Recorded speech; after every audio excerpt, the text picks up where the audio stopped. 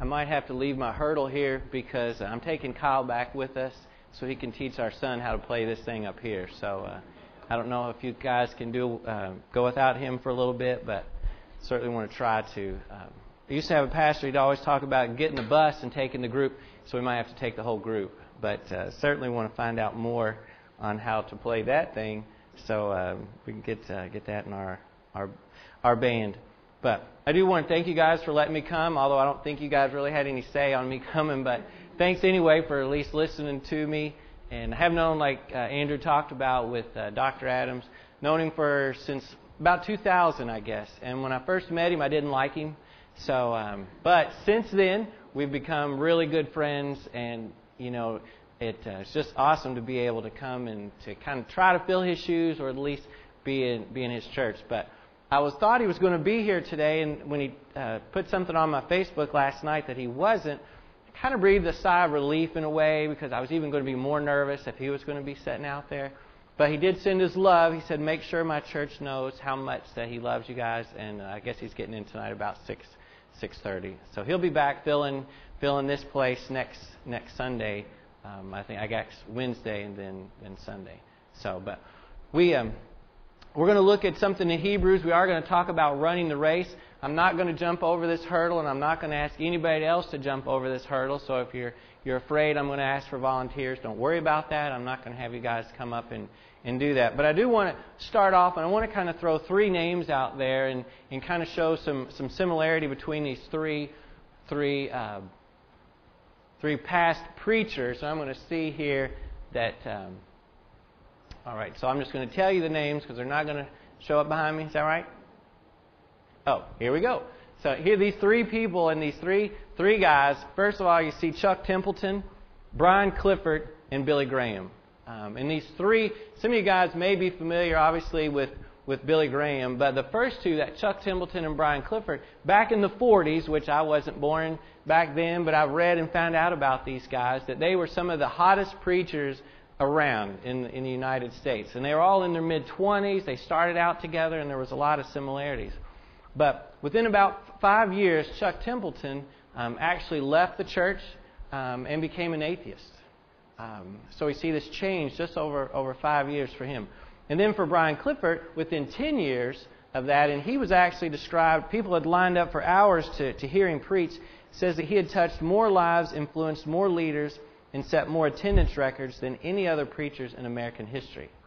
But within 10 years after that was said about him, because of his addiction to alcohol, he lost his ministry, his family, and eventually lost his life. But we know with Billy Graham, just turned 93, I believe, that he has preached over 215 million people in about 183 or 85 countries. And what I want to talk today about, it's not about how we start, it's about finishing strong. It's about finishing this race that God has called us to, this plan that He has for us. It's about finishing strong because we all go through these periods where sometimes we have these different struggles. And I think we can look here in Hebrews chapter 12 and we can learn some things from these verses about how important it is for us. So if you have your Bibles, if you want to open up to Hebrews chapter 12, I think I do have the words on the screen, but we're just going to look at two verses. And we're going to look to see what the author has for us today. Starting in verse 1, it says, "Therefore, since we are surrounded by such a great cloud of witnesses, let us throw off everything that hinders and the sin that so easily entangles, and let us run with perseverance the race marked out for us. Let us fix our eyes on Jesus, the author and perfecter of our faith, who for the joy set before Him endured the cross, scorning its shame, and sat down at the right hand of the throne of God." Let's pray. Dear Heavenly Father, Lord, it is exciting to be in your house today, to be able to worship you through song and offering. And now I just pray right now that you would just speak through me, Lord, just to use me, Lord, just to not only open up my heart, Lord, and what you have for me, but also for those in front of me. Lord, I pray that we would realize this journey that we're on together. So in Jesus' name we pray. Amen. When I was thinking about that bio, and Dr. Adams had asked me to send some information about myself, and I was thinking, you know what, it's not very impressive. And I'm not very impressive. When I got ordained, they asked me, so what are we going to call you? Are we going to call you a pastor, brother? I'm like, how about Andy? So that's who I am. My name's Andy Bramer. And when we look at Hebrews, and so many times when I preach, the reason I love to, whether I'm sitting down with students or whether I'm preaching, because I don't know, for you Sunday school teachers or people that are leaders, you know how much you get from actually studying. And for me, so often, I wish I could just sit out there and listen, because he's got so much for us. But one thing about Hebrews, before we kind of break it down, it's one of the only things, or the only book in the New Testament that we're not 100% sure who the author is. Now, if you have a King James Bible, it may actually say in there the Epistle of Paul. He is one of the potential authors, but there's some differences in Hebrews that we're not 100% sure that he's the author, but we know it's inspired by God. There's so much good stuff in here that we can see, so much truth. And there's at least 3 things that we're going to talk about today. The first thing out of verse 1, it says, since we are surrounded by such a great cloud of witnesses, that we are encouraged from those who have run the race. That we are encouraged from those who have run the race. And if you just flip back one chapter to chapter 11, you see what a lot of people call this Faith Hall of Fame. Starting there in verse 4, it says, by faith Abel, by faith Enoch, in 5, in 7, by faith Noah, in 8, by faith Abraham. And he goes through this whole list of these different men and women of faith that we can look back and that we can be encouraged by. We can see the example that they left for us, and that we can even kind of look at their mistakes, but also look at their successes. So when we see these stories, they're not just to entertain us, they're actually to encourage us, to give us hope. But when we read Scripture, one of the things I always love to do is try to put myself in those stories, try to put myself in what's going on as I am watching those struggles. You look at Enoch, he was in there because all it says about him, he was someone that walked with God. We don't know a lot about him, but we know that he walked with God.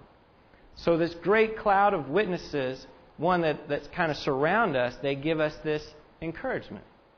Paul says in Romans chapter 15, verse 4, he says, for everything, and this is why it's so important that when we look at Scripture, because every word is important. It says, for everything that was written in the past was written to teach us, so that through endurance and the encouragement of the Scriptures, we might have hope. So we can look to Scriptures and we know that everything that's in here is important. How many times are we tempted as we're reading, we come across some words that we have trouble understanding? Or we come to those genealogies, those long lists of those things, and we're thinking, you know what, I'm not going to read that today, I'm just going to skip over it. But we have to ask ourselves, God put it there for a reason. He didn't just want us to skip over it, so it's there. Just like this Faith Hall of Fame and this cloud of witnesses that we can learn from their mistakes. We can learn from their past. But for us, it's important to realize that they left their past in their past.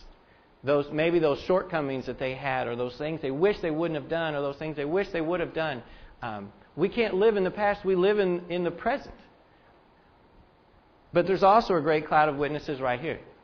If you look around at each other and realize that we are all on the same, we're shooting for the same goal. That we are here together to try to get this word from God, to see what He has for us today, to see how... one of the things I always try to do when we look at Scripture, not only to find out what it said, what it meant, but what's it mean to me? How can I leave this place and be a better father? How can I be a better employer? How can I be a better brother? How can I be a better husband? How can I be, how does it affect me today? So this great cloud of witnesses, when we see this, but sometimes those times come that we feel that we're all alone. We feel that, I'm the only one that cares about this, or I'm the only one that wants to do this. Elijah. We just finished this series with our students about Elijah. And you can go back in 1 Kings chapter 18, 19, and you can see the story about Elijah. And he asked God to do this amazing thing, and he has these prophets of Baal. And there's this struggle going on between you've got Elijah and you've got these prophets of Baal. And Elijah's like, we're going to settle this once and for all.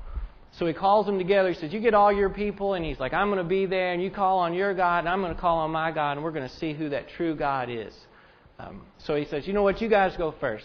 So they throw this bull on there. And They get it ready, and they start dancing around. They start yelling to their God, trying to call down fire on this bull to burn up this sacrifice. Well, nothing happens.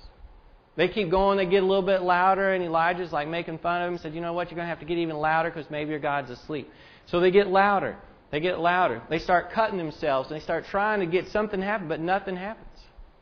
So then Elijah steps up, and the first thing he does, he prepares the altar. He gets the rocks on there. He gets the wood on there. He gets the bull on there. He tells them to fill up water and fill up water all around. He says, take more water and put more water on. And then take more water and put more water on there. And then he prays and he asks God. He says, now it's your turn. God calls down fire, burns up the bull, the wood, the rocks, the water, and Elijah is like on fire for Christ. He's just got back from camp. He feels so good. He can't wait, to go out and tell somebody. The next day, this woman shows up. She's trying to kill him. And you find Elijah under a tree saying, I am the only one. I'm ready to die. I'm going to give up. All this happens in the span of about 24 to 48 hours. Why are we like that? Why can we be so on fire one day, and then the next day, 2 days later, or maybe it's a week, maybe it's a month, we're ready to give up? One, I think if we look and realize, there are these mountaintop experiences that we have. We see the disciples on the mountaintop when Jesus is transfigured. They come down, they find the other disciples arguing. And we go through that in life. But we're encouraged from this great cloud of witnesses. My wife and I like to watch NASCAR. Any other NASCAR fans out here? I know we had a couple. Yeah. So she's a Joey Logano fan. I don't really hold that against her. I'm a Tony Stewart fan because I work for Office Depot. All right. So, but one of the things, and we call it nap car, because on Sundays, you like to see the beginning. You take that nap in the middle, and it's so long you can get up from your nap and still see the end. But the thing about on NASCAR, they've got these radios that the drivers are wearing inside their helmets, and the crew chiefs have got them, and they're constantly communicating with them. They're constantly telling them, you can do this, you can do this, you've got this. You got this much fuel left. You're going to have to do this to get through. And in a way, these cloud of witnesses that we are encouraged from, one, we hear them saying, they're not at the finish line waiting for us. They're yelling at us as we're going through this plan that God has for us. You can do this. You can do this. And that's how we need to be for each other. We need to be there helping one another instead of trying to tear somebody down. We need to try to encourage them and say, you can do this. We can do this together. So the first thing I think we can see from here, this great cloud of witnesses, we can be encouraged from their example. We can go back and see, what? One of the guys that came up after the first service said he feels he's a lot like Jonah because Jonah ran from God. I think I'm a lot like Peter. Peter's always saying things, doing things, and they're like, why did you do that? But so we can be encouraged by these great men and women of faith as we're on this together. But the second thing that we can see is that we have to be disciplined to run the race. Disciplined to run the race. And we talk a lot about discipleship in the church. We talk about how important discipleship is. One of my favorite classes after I started liking Dr. Adams was youth discipleship. You can tell him that. He knew I didn't like him at first. I don't think he liked me, but we're all good. But youth discipleship and just the importance of, setting down one-on-one. And actually at our church today, they're talking about discipleship today and talking about that it's not a program, but it's a process. But when we look at discipleship and it comes from discipline, it's so important, one, that we see a lot of times that discipline is missing from our lives. It's missing from the homes. It's missing from schools, and a lot of times it's missing from church. I got this picture I want you to see. This is from 1960 that shows these. Kind of hard to see, but it's got mom and dad. They're yelling at the kid with an F. Maybe some of you guys can remember getting that. Maybe you didn't have an F, so you didn't get yelled at. I got one F in school, and I probably got yelled at. But see, they're yelling at the kid. Now you fast forward to today, they're yelling at the teacher. Now all of a sudden, it's not the kid's fault, it's the teacher's fault. What'd you do to my son? What'd you do to my daughter? Why'd she get an F? Why'd he get an F? Instead of dealing with the one that needs to be dealt with. It's always about blaming someone else. It's never our fault. It's always someone else's fault. But we have to realize that this discipline, and the author talks about here, says, let us throw off everything that hinders and the sin that so easily entangles. A lot of times we think right away he's talking about sin. But if we're not careful, we're not careful, it says, let us throw off everything that hinders. It's not talking about sin there. He's talking about everything. With this hurdle I brought in today, I wanted us to look at that and ask kind of ourselves, what are these hurdles in our life that are causing us to sin? Or causing us to really, if we look at, because there's so much good stuff out there, that sometimes we need to learn to be able to say no. Because Dr. Adams, and I tell my wife, and she laughs at me a lot, because even if I had a bunch of stuff to do, I'd have figured out some way that I could have been here because I can't tell him no. Anybody else feel that way when he asks you to do something? If he hasn't got that way yet, maybe it's just me. But sometimes we have to be willing to say no to something that's good because there may be something better that God is waiting for us. If we're one of those kind of people that think we have to do everything, if we're not willing to say no, then we keep somebody else from actually experiencing a blessing. Somebody else from being able to use their gift where we think that we have to do it all. So we have to ask ourselves, what are these hurdles? What are these things? In a race, they train themselves so well that they're not even really in the way. It's amazing how they can go and it's just, they just go over it. Every once in a while they might kind of tip it. But in our life, there are things that sometimes really cause us to stumble, cause us to get away from what God wants us to be doing than what we should be doing. But he is also talking about sin as well, because he not only, first of all, talking about throw off everything that hinders and the sin that so easily entangles. And Paul takes it a step further in Ephesians chapter 5. He says, but among you there must not even be a hint of sexual immorality or any kind of impurity or of greed, because these are improper for God's holy people. There's a lady from our church that we've known her for probably 10 years, I think. When first met her, she was a freshman in high school. She was one of our leaders at Fellowship of Christian Athletes at school. And, I met her one Sunday afternoon at a football game, and I said, well, how was church today? Because she didn't go to our church. And she said, I don't go to church. So she was leading this life at school, which is kind of opposite. A lot of times you see students that go to church and they do all these things, but when it comes to school, they leave their faith at home. But this girl was kind of the opposite. She was being a Christian leader at school, but she wasn't even a Christian in real life. But she started going to church. She got saved and baptized and has been one of our leaders. But here within the last few months, she called me up and said, I need to take a step back. I need to take a step back. I've gotten involved in some things that I just don't feel that I'm really worthy to be a leader. And being kind of on the outside, we can look at that and say, well, it's so easy what you need to do. It's so obvious. Just quit it. Just stop it. Don't do it. But sometimes when we're that person, it's so hard.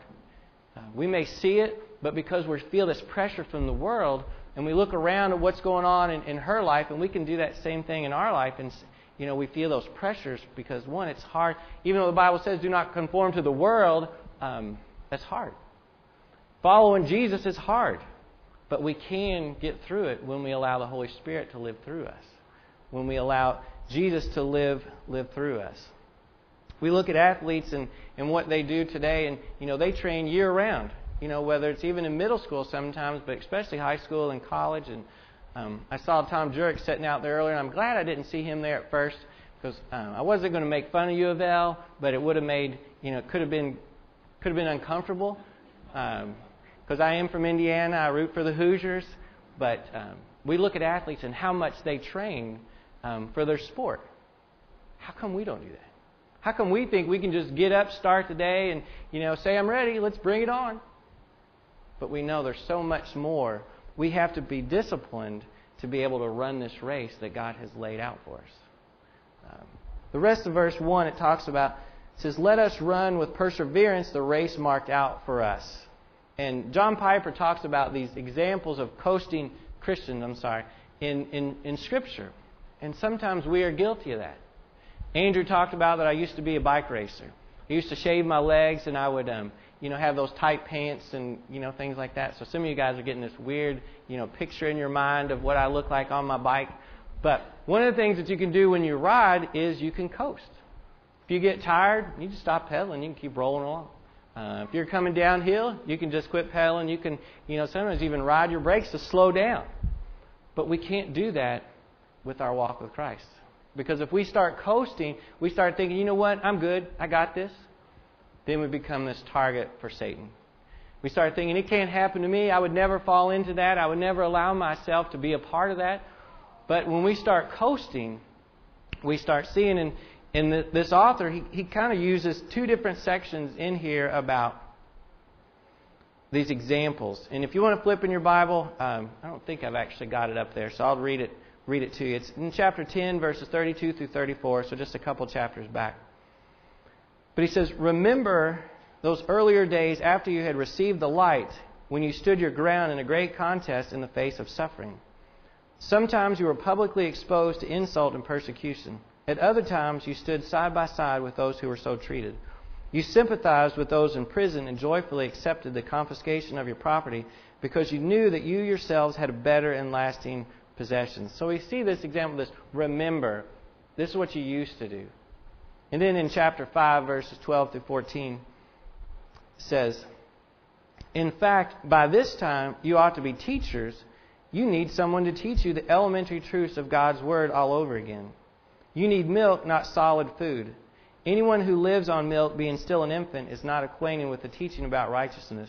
But solid food is for the mature, who by constant use have trained themselves to distinguish good from evil. So we see these examples from Scripture. Here, this church that was coasting, that was just kind of going through the motions. And a lot of times what we do, we kind of see how close we can get to the edge, but yet still stay on the right side. And I think one of the things, and I've heard Dr. Adams say this before, what we ought to be asking ourselves, how does this make me look more like Christ? How does this make me more like Christ? So maybe when we look at these hurdles, whether it's sin, something that we know we need to throw off, that we need to get rid of, we need to ask ourselves, is this really making us more like Christ? Because if it's not, we need to just get rid of it. It says right there to throw it off, to whether it's the sin or anything else, but yet we need to run with perseverance the race marked out for us. One of the things about when we get into to racing, there are these corner marshals. These corner marshals, and what they usually do is they'll stand there and they'll kind of direct the traffic, or they'll tell the people, you need to go this way, you need to go that way. But this race that's marked out for us, the thing about it is, we don't always see what's happening. My wife is one of the most organized persons I know. She makes lists. Whenever it gets time, like before we came up here, she was making a list. I need to get the directions. I need to get this. I need to get that. But God doesn't always work with us that way. We want a list so we know exactly what's happening, but what God does, He gives us this. He says, sign it. You trust me for what you want us, for what I want you to do. And that's where we see, because one, the third out of this part here is we have to exercise faith to even run the race. We have to be willing to step out and trust Him. Look at verse 2 and back in chapter 12. Let us fix our eyes on Jesus, the author and perfecter of our faith. Let us fix our eyes on Jesus. In about 1997, that's when I really felt like God was calling me into the ministry. I was going through a study, experiencing God, and I just felt like God wanted more out of me. So what I did like a lot of other Christians do. Instead of actually following Him, I just ran. I kept doing my own thing, thought I would be all right, just continue to go to church, kind of being there on Sundays and Wednesdays, but then going back to my job. Finally, 2 years later, I realized, it's time to step out in faith. We were kind of a younger married couple at that point. I was making good money. I had a company car and I had my insurance paid, and I was ready to leave that, not really knowing what was going to happen. So I left that job, started working at a place making about a third of that amount, no car and no insurance. But God has continued to bless us. He's continued to take care of us. Sometimes what happens is we hang on to this so much that we're afraid. We try to live both lives. But the thing about us, for us to exercise this faith, we have to realize that it starts with Jesus. He has to be that central figure in our life. I know when I was kind of putting this together, one of the points to focus on the love of our life, and sometimes that is our spouse. That's our boyfriend, our girlfriend, our son or daughter, or maybe our granddaughter or grandson. The love of our life has to be Christ. And when we see that, one, that He has He models perfection. He gives us this perfect example, but He also knows what the future holds. He knows what lies ahead. Anybody in here weather people as far as on TV? All right, good. Because they're one of the few people that can actually be wrong 50% of the time and still keep their job. Have you noticed that? And I know they're trying to do that. They're trying to do the right thing, but they've got all these 3D, 4D, all this fancy stuff. But they don't know what's out there. They don't know what's going to happen. They're trying to help us. But so often when we listen to them, we either don't take the umbrella or do take the umbrella. Maybe we just ought to carry it all the time because they don't really know. But we know that Jesus knows what lies ahead. He knows not only our past and continues to love us, but also knows our future. The rest of verse 12 talks about He is the author and perfecter of our faith, who for the joy set before Him endured the cross, scorning its shame, and sat down at the right hand of God. I love that where it says, for the joy set before Him endured the cross. You go back and you read the Scripture and you look at what He went through and how He saw joy out of that. Because He knew what He was doing was for us. He struggled there, He said, right before the cross, but He finished it up by saying, not my will, your will. But He knew what He was about to do on that cross, what that was going to bring us. That was going to bring us eternal life if we trusted Him with our life. It was going to give us hope, just like the song that we just got done singing, that hope that gets us through those rough times, and peace to make sure that we realize that what we're going through, that we're not alone, that He is right there with us. There's a Christy Knockel song and a Chris Tomlin, actually, I think he's the main one. It's called Jesus, Son of God. And in it, she actually sings this very verse about scorning its shame. But it talks about this love that the world has never known. Maybe there's somebody in here today that has never experienced that love. Never experienced that true, unconditional love that only comes through Christ. Maybe you've experienced the world's kind of love and you realize how it's here today and sometimes gone tomorrow.